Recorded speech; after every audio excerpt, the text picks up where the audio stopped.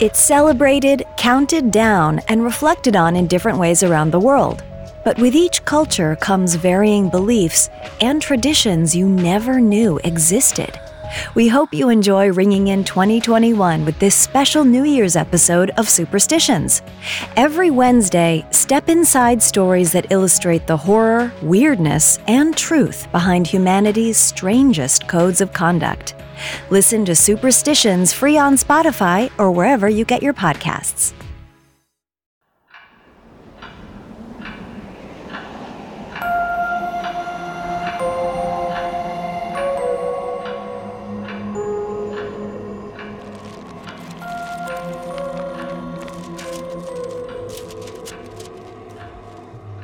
Happy New Year, listeners. We made it. There's finally less than 24 hours left in the year 2020. If you're just joining us, welcome. I'm Alistair Murden, and this is Superstitions, a Spotify original from Parcast. In this podcast, we use short stories to explore the ways in which human beings interact with luck and fate. In each episode, we peel back the layers of mystery surrounding peculiar rituals, totems, and practices. Today's episode is a very special one. See, you may not believe in Santa Claus, leprechauns, or the Easter Bunny, but New Year's Eve is the one holiday where everyone becomes a little superstitious. Because the future is uncertain. And New Year's Eve is when we take a moment out of our lives to face that uncertainty head-on. According to cultures around the world, what you do on New Year's Eve will determine the trajectory of the next 365 days, for good and ill. So maybe don't relax on this last day of 2020. After all, a whole new year is at stake. Coming up, we'll see some practices from people around the globe and hope none of them drop the ball. Time never stops. It never waits, never stands still for anyone. Throughout human history, we've given it a name, a face, a persona even. Kronos, Kala, Bangun Bangun, the Norns, Father Time. But all these deities are only there to mask the truth, that time is the one thing that will remain forever out of human control. When our story starts, time is running out all over the world. It was already January 1st in the area known as UTC plus 14, the earliest time zone on planet Earth. But in the Western Hemisphere, it was still December 31st, and all manner of hustling and bustling was afoot. In London, beleaguered playwright Emily Jordan would receive a parcel from her Irish mother containing a single sprig of mistletoe and a note saying, "Please put this under your pillow when you go to sleep tonight." Emily knew what this charm was supposed to mean. It was a way to ensure a single woman found romance in the new year. In Atlanta, Georgia, Griffin the Hare Murphy was also rushing out for some last-minute groceries. He found himself laying low with a business partner, Darius, who insisted they have collard greens and black-eyed peas for dinner. Who was Griffin to deny a Southern tradition? Farther north, America's central hub for New Year's, New York City, was teeming with activity. There, Ruth Altman gathered dozens and dozens of confetti poppers and blowers of various sizes. She was once told that noisemakers would scare off evil spirits, and in her haunted Brooklyn apartment complex, she wouldn't take any chances. At the same time in Midtown Manhattan, a man named Thatcher refused to loan out any money to his friends. He saw on a listicle online that it was bad luck to loan out money on New Year's Eve. It'll only guarantee they'll keep coming back to you for the rest of the year. Each of these individuals was engaged in a different superstitious ritual. They followed wildly different rules that had originated in different parts of the globe, yet they all had the same purpose: to ensure good fortune of one form or another in the coming year. What none of these people realized, indeed, what very few people understand, is that it wasn't just their personal luck on the line, for New Year's Eve is special. It's a gateway in time, a moment when all humanity takes a deep breath, then walks hand in hand into the future. And it's in moments like these that anything can happen. While these men and women were busy shoring up luck for the new year, one man was simply focused on getting through the day. His name was Calvin Baster, and at 7:30 in the morning Eastern, he was 200 miles south of Manhattan, having just spent the night on an icy park bench in downtown Baltimore. Calvin wasn't used to waking up in the bitter cold, but circumstances had forced his hand. A passionate political activist, he had spent so much time in Washington, D.C. over the last year that he'd forgotten to check when his lease expired. So there he was, sitting in the snow, wrapped tightly in comforters salvaged from his old apartment. With freezing hands, he checked his phone. Notifications from social media were aplenty. His account was anonymous under the handle Trotsky's Ice Axe. Under this name, he was both more popular and more incendiary than he could be under his legal name. But he wasn't looking for social media validation this morning. Today, he was looking for a text from Grant Halcyon, an old college acquaintance and the only person he knew who had an apartment large enough for a couch surfer. Sure enough, there it was. A curt, "Hi bud, how long do you need to crash?" Always down to business. The two young men hadn't talked much since Grant's uncle had given him that internship with JRT Economics right out of college. Unlike Calvin, he didn't return to Baltimore for altruistic reasons. He returned because Hunt Valley was an easier place for an entrepreneur than its Silicon counterpart out west. At least, that's what people said. Grant may be a centrist shill, but he was a reliable one. Calvin thought for a moment and tactfully replied, "Just the night." 9 a.m. The relief of a hot shower was immense. Calvin swore he could almost feel his skin cracking from the sudden change in temperature. And like all good things, it was over too soon. He stepped out into the living room to find Grant sprawled in front of the TV. The film playing looked like some old B-movie starring Scott Cushing, the sort of thing they used to watch in their dorm together. Hearing Calvin enter, Grant looked up. "You going to tell me how you wound up spending the night at Druid Hill?" "Oh, you know how it is. A man goes out for a night of drinks. Next thing you know, your lease is expired and you're at the mercy of the elements." Grant laughed and shook his head pityingly. "You're lucky security didn't catch you. Or the police." Calvin's gut tightened.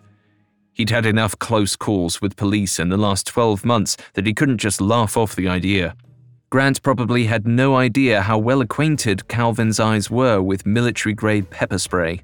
If his nervousness showed, Grant gave no sign. He was up on his feet and heading to the bathroom without pausing. His voice echoed out across the porcelain. "You have any plans for the holiday?" "Stay in, stay warm, and don't get arrested," Calvin thought to himself. But out loud he replied, "Not really, no." There was a long pause, and then Grant reappeared, a roguish grin on his face. "Speak of the devil. Answer this for me." He tossed his phone to Calvin, who scrambled to catch it. He raised it tentatively to his ear and spoke. "Hello? Calvin, is that you? It's been ages." He knew that voice. Shirley McNamara, another of their old friends from college. In fact, she had been one of his closest friends, and almost more, before she had dropped out of college and vanished into thin air. All these memories came flooding back at her greeting. Calvin stammered to catch up. "What have you been up to in the last 8 years?" "Oh, nothing much. Just seeing the world, experiencing life, boring stuff like that. Been living a dessert-first kind of adulthood, you know?" There it was. The thing that had kept the two of them apart. She had always been more about living her best life, while he had spent much of his 20s with his head buried in some cause or another, hardly an attitude that lent itself to romance. But what was New Year's Eve for, if not being a little selfish? So, Shirley, what are you up to this evening? Have New Year's plans? Actually, that's just what I was calling Grant about. Billy Diamond is hosting a huge New Year's Eve party in his place in Federal Hill. You should definitely come and be my +1, +2s, whatever. You should come. Plus, I haven't yet decided who my New Year's kiss is going to be. Calvin barely had time to stammer an assent before she hung up. Calvin was a romantic at heart. It was what drove him to activism in the first place. But while the life of an activist offered a good share of flings, he often found himself lonely. So when I say that this flirtation from an old crush felt like destiny to Calvin, no, I'm not exaggerating. A kiss at the stroke of midnight, they say, sets the course for a romantic personal life in the upcoming year. Calvin knew more about it than most, since the tradition was popularized by German-American immigrants. Calvin's grandparents, both of whom were children of 48ers, Germans who emigrated following the failed revolution of 1848, never let him forget that. And they'd always said that if you missed your midnight kiss, you might as well have spent the night at home. You would remain alone for the rest of the year. Grant was already speaking as Calvin turned to hand his phone back. Crazy, right? The hottest girl from our class just reappears out of the blue. Apparently still single somehow. Sometimes I can't believe my own luck. Calvin had to stifle a sigh. He never really went in for macho crap like competing over a woman, as if life was a season of The Bachelorette. But Grant had a way of bringing out that kind of behavior. Noon. Someone was at the door. On instinct, Calvin rose to answer it, but stopped as soon as he got a look through the peephole. The entire space was filled by a pair of men in black suits. For a moment, he thought they could be evangelists, but the stern expressions and lack of pamphlets quickly dispelled that idea. It had often been said that Calvin Baxter had a sixth sense for feds, and in this moment, that particular spidey sense was tingling. Had his old landlord reported him to the CIA? Had someone finally hacked his social media accounts and learned who posted under the name Trotsky's Ice Axe? He crept away from the door as quietly as he could, but almost immediately, he clocked Grant making a beeline for the door. There would be no dissuading Grant. Calvin had to hide. The bathroom was too obvious, but so was the enormous bedroom. No time to dress for the weather, he bolted across the living room, through the kitchen, and out onto the fire escape. The cold outside was an even greater shock to Calvin without his layers of blankets. He huddled by the window and waited, listening as intently as he could. Muffled voices. Was that his name he heard? Were they asking if he knew this troublemaker? Calvin peered back in, hoping to catch a glimpse of the feds leaving. What he saw chilled him even more than the frigid winter air. Grant was leading the men into the kitchen, chatting jovially with them. Calvin scrambled away from the window and down a floor to the landing beneath. He heard the window above him slide open and then heavy footsteps coming out onto the platform he had been on a moment earlier. Whoever these men in black were, they would find him, and he'd spend the new year in jail. Coming up, Calvin makes an unexpected New Year's resolution. Now, back to the story. Around the world, New Year's Eve parties were beginning. The Russian festival of Novi God was already in full swing. Svetlana Kuzmin, who just celebrated her 78th birthday, had gotten off the phone with her sister Irina. She'd wanted to be put in touch with her American granddaughter Penny, but no luck. One of many small disappointments on an otherwise delightful holiday. Meanwhile, back in America, a young political activist was trying his best not to get caught by mysterious men in suits. 12:34 p.m. Calvin Baxter was trapped. huddled at the bottom of a fire escape, waiting for the agents to realize he couldn't have gone far. He pressed up against the window pane behind him and felt a strange tapping at his back. He looked over his shoulder. The window looked into a modestly sized bathroom. In it stood a young woman in a bathrobe. She stared out at him, a toothbrush frozen mid-scrub. She blinked. He blinked back, equally confused. Then she cracked open the window. "Where's the fire?" she asked. Nowhere. It's a very long story. Can you let me inside for just a minute?" "No." "Okay, fair. I'm a strange underdressed man at your window. I'd be skeptical too. I just need..." He looked back up the fire escape and mentally said a prayer. 10 minutes. Then you'll never see me again. You can lock the door if you want." This woman, who was only a year older than our dear Mr. Baxter, was reasonably wary of any man who appeared at her window in the middle of the day, but something about Calvin reassured her. It could be that the scrawny man didn't look like he posed a threat to anyone, or it could have been that he just looked so bloody cold and she felt like being charitable. Whatever the case, she unbolted the window, swept out of the bathroom, and locked the door behind her, giving Calvin a nice private chamber to escape into. Calvin climbed in and breathed a sigh of relief. He finally could relax. The bathroom was warm and thick with post-shower humidity. After shutting the window behind himself, he strode over to the door and cleared his throat to speak to her through the wall. Thank you, random woman. You have no idea how much I needed that rescue." Her muffled voice answered from the other side. "Oh, it was a rescue, was it? I didn't think any of my neighbors were wanted fugitives." "Like I said, it's a long story, but you have one grateful damsel over here." His eyes fell to a laundry basket to the side. Did you mean to leave your underwear in here?" He heard her curse from the hallway, then she snapped. "Don't even think about it. I wasn't thinking about whatever you think I'm thinking about. I'm on the other side of the room."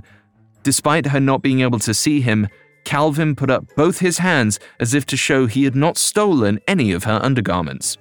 When he heard nothing from the other side, he continued. "If it helps, I'm just going to stay in the corner, on my phone, until it's safe for me to leave, okay?" Calvin reached for his pocket. It'd be foolish to post on social media about this near miss, but maybe he could schedule a post for later, when the dust had settled and his alter ego could taunt the feds with impunity. His phone wasn't there. He cursed under his breath. He must have left it in Grant's apartment, where either he or the feds could easily pick it up. He checked his watch. It had been 10 minutes. Hopefully enough time for the feds to have realized Grant was as clueless as they were. Calvin could head back now. "Hey, you? I appreciate the asylum. I'm going to head back upstairs." He made his way to the window and was halfway through it when he heard the door open behind him. He turned to see his reluctant host holding the door open. "Just go out the front. You don't have to leave through the window like a weirdo." Calvin paused and considered how he would sound if he told her that he actually preferred going through the window to avoid attention, then decided against it. He smiled at her politely as he passed and tried his best to keep his eyes forward as he went for the door. He passed her kitchen and caught a brief glimpse of 12 green grapes on a plate, but wisely didn't comment on it. He cracked the door open and peered through. Coast clear. He turned around to thank the woman again, but she spoke first. "I swear to God, damsel, if you thank me one more time, I'm going to vomit. Just get out of here." "Okay, sure. My name is Calvin. It was nice to meet you." The door slammed. Okay, Calvin thought. I could have been a little less weird there. 4:30 p.m. Calvin was safely back in Grant's apartment. Grant had told him that the men who visited were just some guys from Water and Power. Calvin had tried to calm his nerves by texting his old college crush about the upcoming party. In about an hour, he'd received 5 texts from Shirley and sent 9. Not a favorable ratio, but he held on to hope. In each of her delayed responses, he could detect a glimmer of the fire they had in college. He told himself to be patient. He would see her at the party. No need to overplay his hand so soon, though he often clocked Grant staring at his own phone with a self-satisfied smile on his face, like he was thinking the same thing. The day went on like this. Calvin made some Trotsky's ice axe posts, texted some friends to find another couch to crash on. His texts received few responses. Everyone, it seemed, was more occupied with their New Year's Eve rituals. Like the woman who had given him shelter earlier that day. Her name was Reba Soto, and she had no plans to go out that night. She had experienced a number of New Year's kisses, and not just with men either. But this wasn't the superstition she was putting her faith in this year. She was a fairly practical-minded woman. She worked in accounting after all, but after the atrocious year she had, she figured it was the time to use every tool she had available, so to speak. She had both a plan A and a plan B for setting a good precedent. 12 green grapes for the stroke of midnight, and red underwear to signify romance in the new year. According to her Spanish and Mexican parents, you didn't need to go out to find luck. It could be found just as easily at home. 8 p.m. Calvin saw a dark car parked across the street, nearly invisible in the night. It was parked in a red zone, but wasn't moving, like the ghost of a car that had been towed ages ago. Calvin said, "Those two men who stopped by earlier, who were they again?" Grant shrugged. "Some IRS people who were looking for the last tenant, I think." 9 p.m. Calvin received a concerning message on social media. Normally he shrugged off any and all ominous threats, but this one was concerning. It read simply, "They know you're at Charm City." The casual use of Baltimore's nickname worried Calvin. Perhaps going to the party might be the best way to remain anonymous for the night. 10 p.m. Over Calvin's objections, Grant called him an Uber to the party in Federal Hill.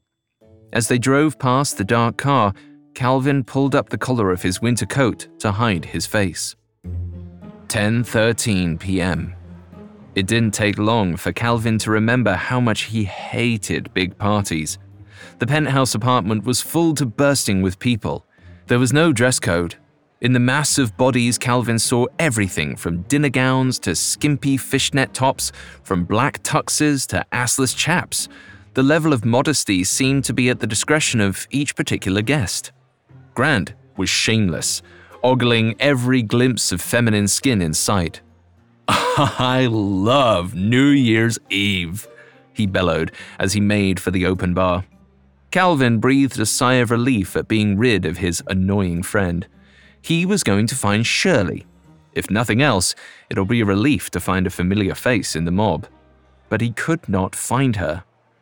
After fruitless searching through every jam-packed room of this building, Calvin learned the truth. Shirley had never shown up. As it turned out, Shirley had been swept off her feet by a charming red-headed neighbor who swung by her apartment to return some misdirected mail.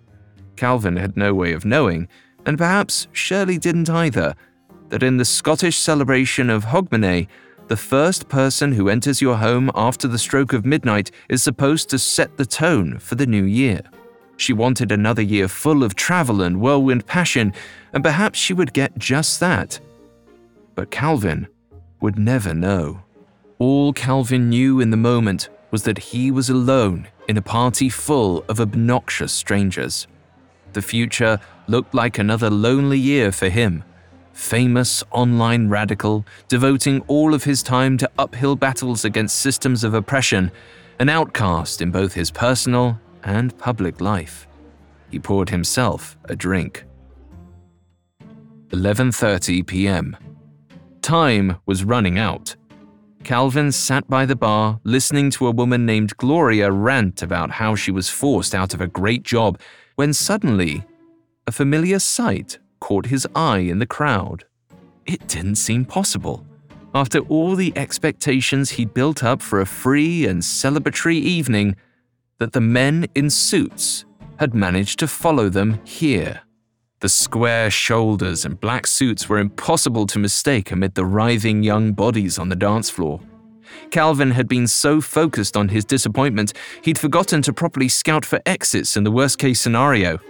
He snatched a discarded wig off a nearby table and a pair of massive glasses shaped like the numbers 2020 and slipped through the crowd as nimbly as he could.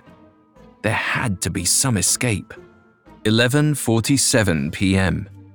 Reba Soto walked down the street toward the bougie apartment complex. In the end, she hadn't spent New Year's Eve watching The Apartment on TV and eating green grapes at midnight. Some friends had peer-pressured her into going out, but as she drew closer to the raucous building, she hesitated. Maybe this wasn't the way to ring in the new year after all. And then she saw a strange sight. Out of a third-story window, a line of sheets hung towards the sidewalk, and at the very end of the sheet, maybe 8 feet above the pavement, dangled the man who had introduced himself as Calvin earlier that day. Amazed, she walked over and hovered below the dangling man. He was wearing an ill-fitting wig and stupid glasses, but she was certain it was him. "Do you just have a fetish for hanging out of people's windows?" Startled, Calvin very nearly lost his grip. He swung dangerously before grabbing a hold of a nearby awning and lowering himself down.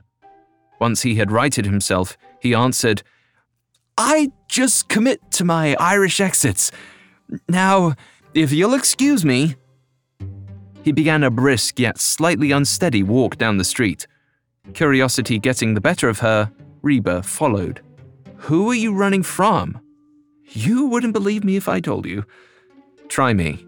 So he told her, and she didn't believe him. But she kept walking with him all the same. She could tell he wasn't a dangerous paranoid. Whoever this strange man was, he had a clear sense of right and wrong, and his own kind of self-deprecating charm. They walked and talked down the deserted streets, him still clearly agitated, and her seeing where the evening went. 11:59 p.m.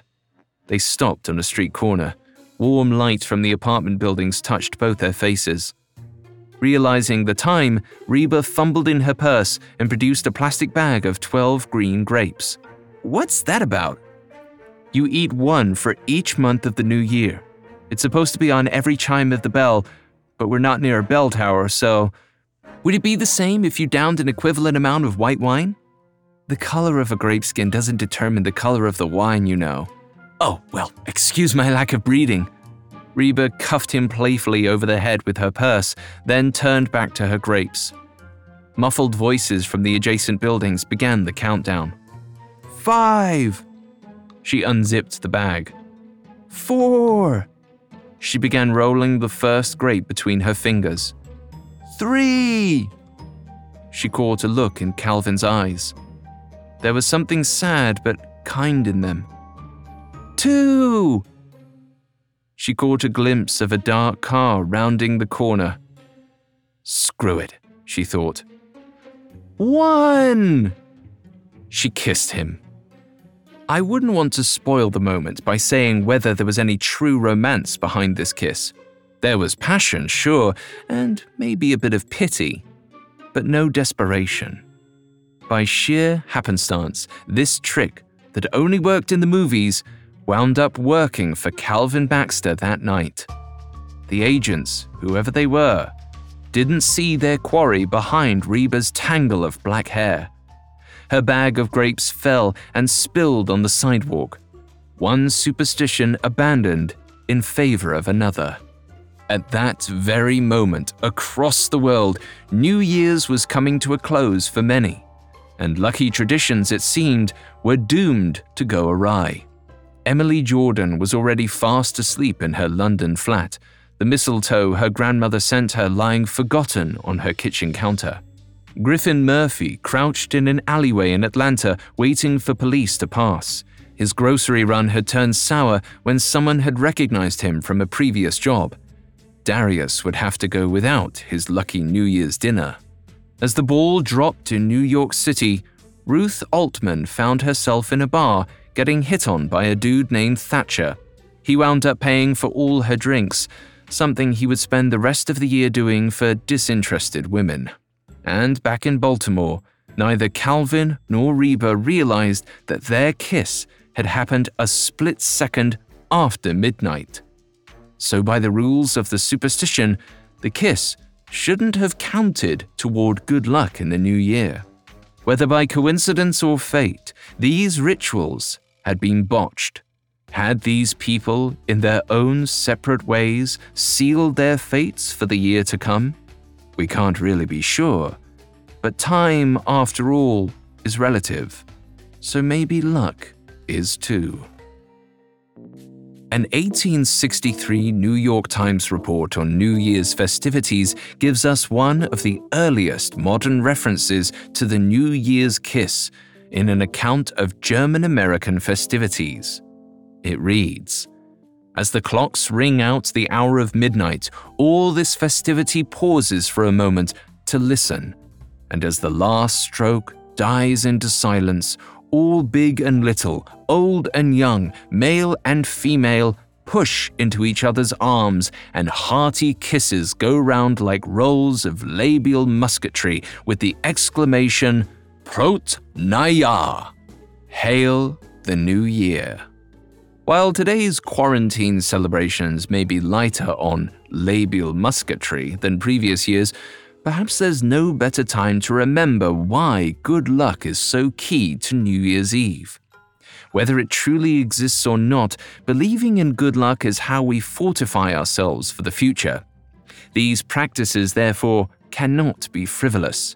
They are how our ancestors prepared themselves to face another year full of trials and challenges, with luck.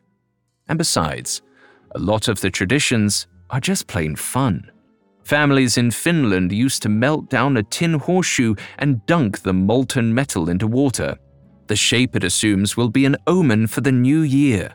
For instance, smooth shapes tend to mean good fortune and wealth. A broken figure tends to mean bad. This practice was discouraged in recent years due to the health risks of smelting lead-based metal in your home. People were encouraged to use beeswax instead. So it appears the practice always had bad luck built in, just not in the way its original practitioners intended. The Russian celebration of Novy God encourages people to write down their wishes for the new year on a piece of paper, burn the paper, and then mix it into the champagne they drink for the new year. And, my personal favorite, an Ecuadorian tradition has communities stuffing a scarecrow with newspapers from the preceding year and then setting it on fire. I mean, come on. Who wouldn't want to burn 2020 in effigy? All these beliefs, no matter how eccentric, speak to a common thread in the human spirit. Time marches ever forward. People grow old and die. And life never stops changing, even when we want it to stand still in our happiest moments. In its own way, New Year's is the one day we get to freeze time, to take a deep breath and hope for the best, before plunging back into daily life. It's where optimism for the future meets nostalgia for the past. Or it's a chance to set an impossible bar for yourself with ambitious resolutions.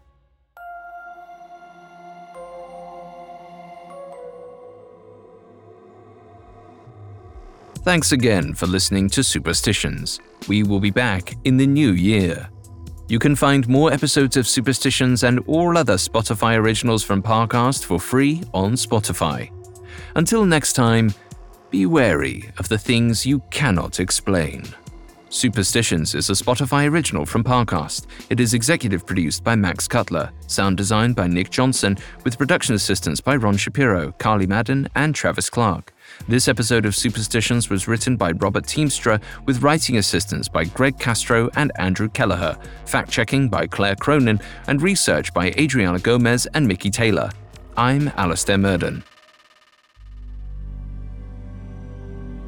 Thanks for listening to this special New Year's episode of Superstitions.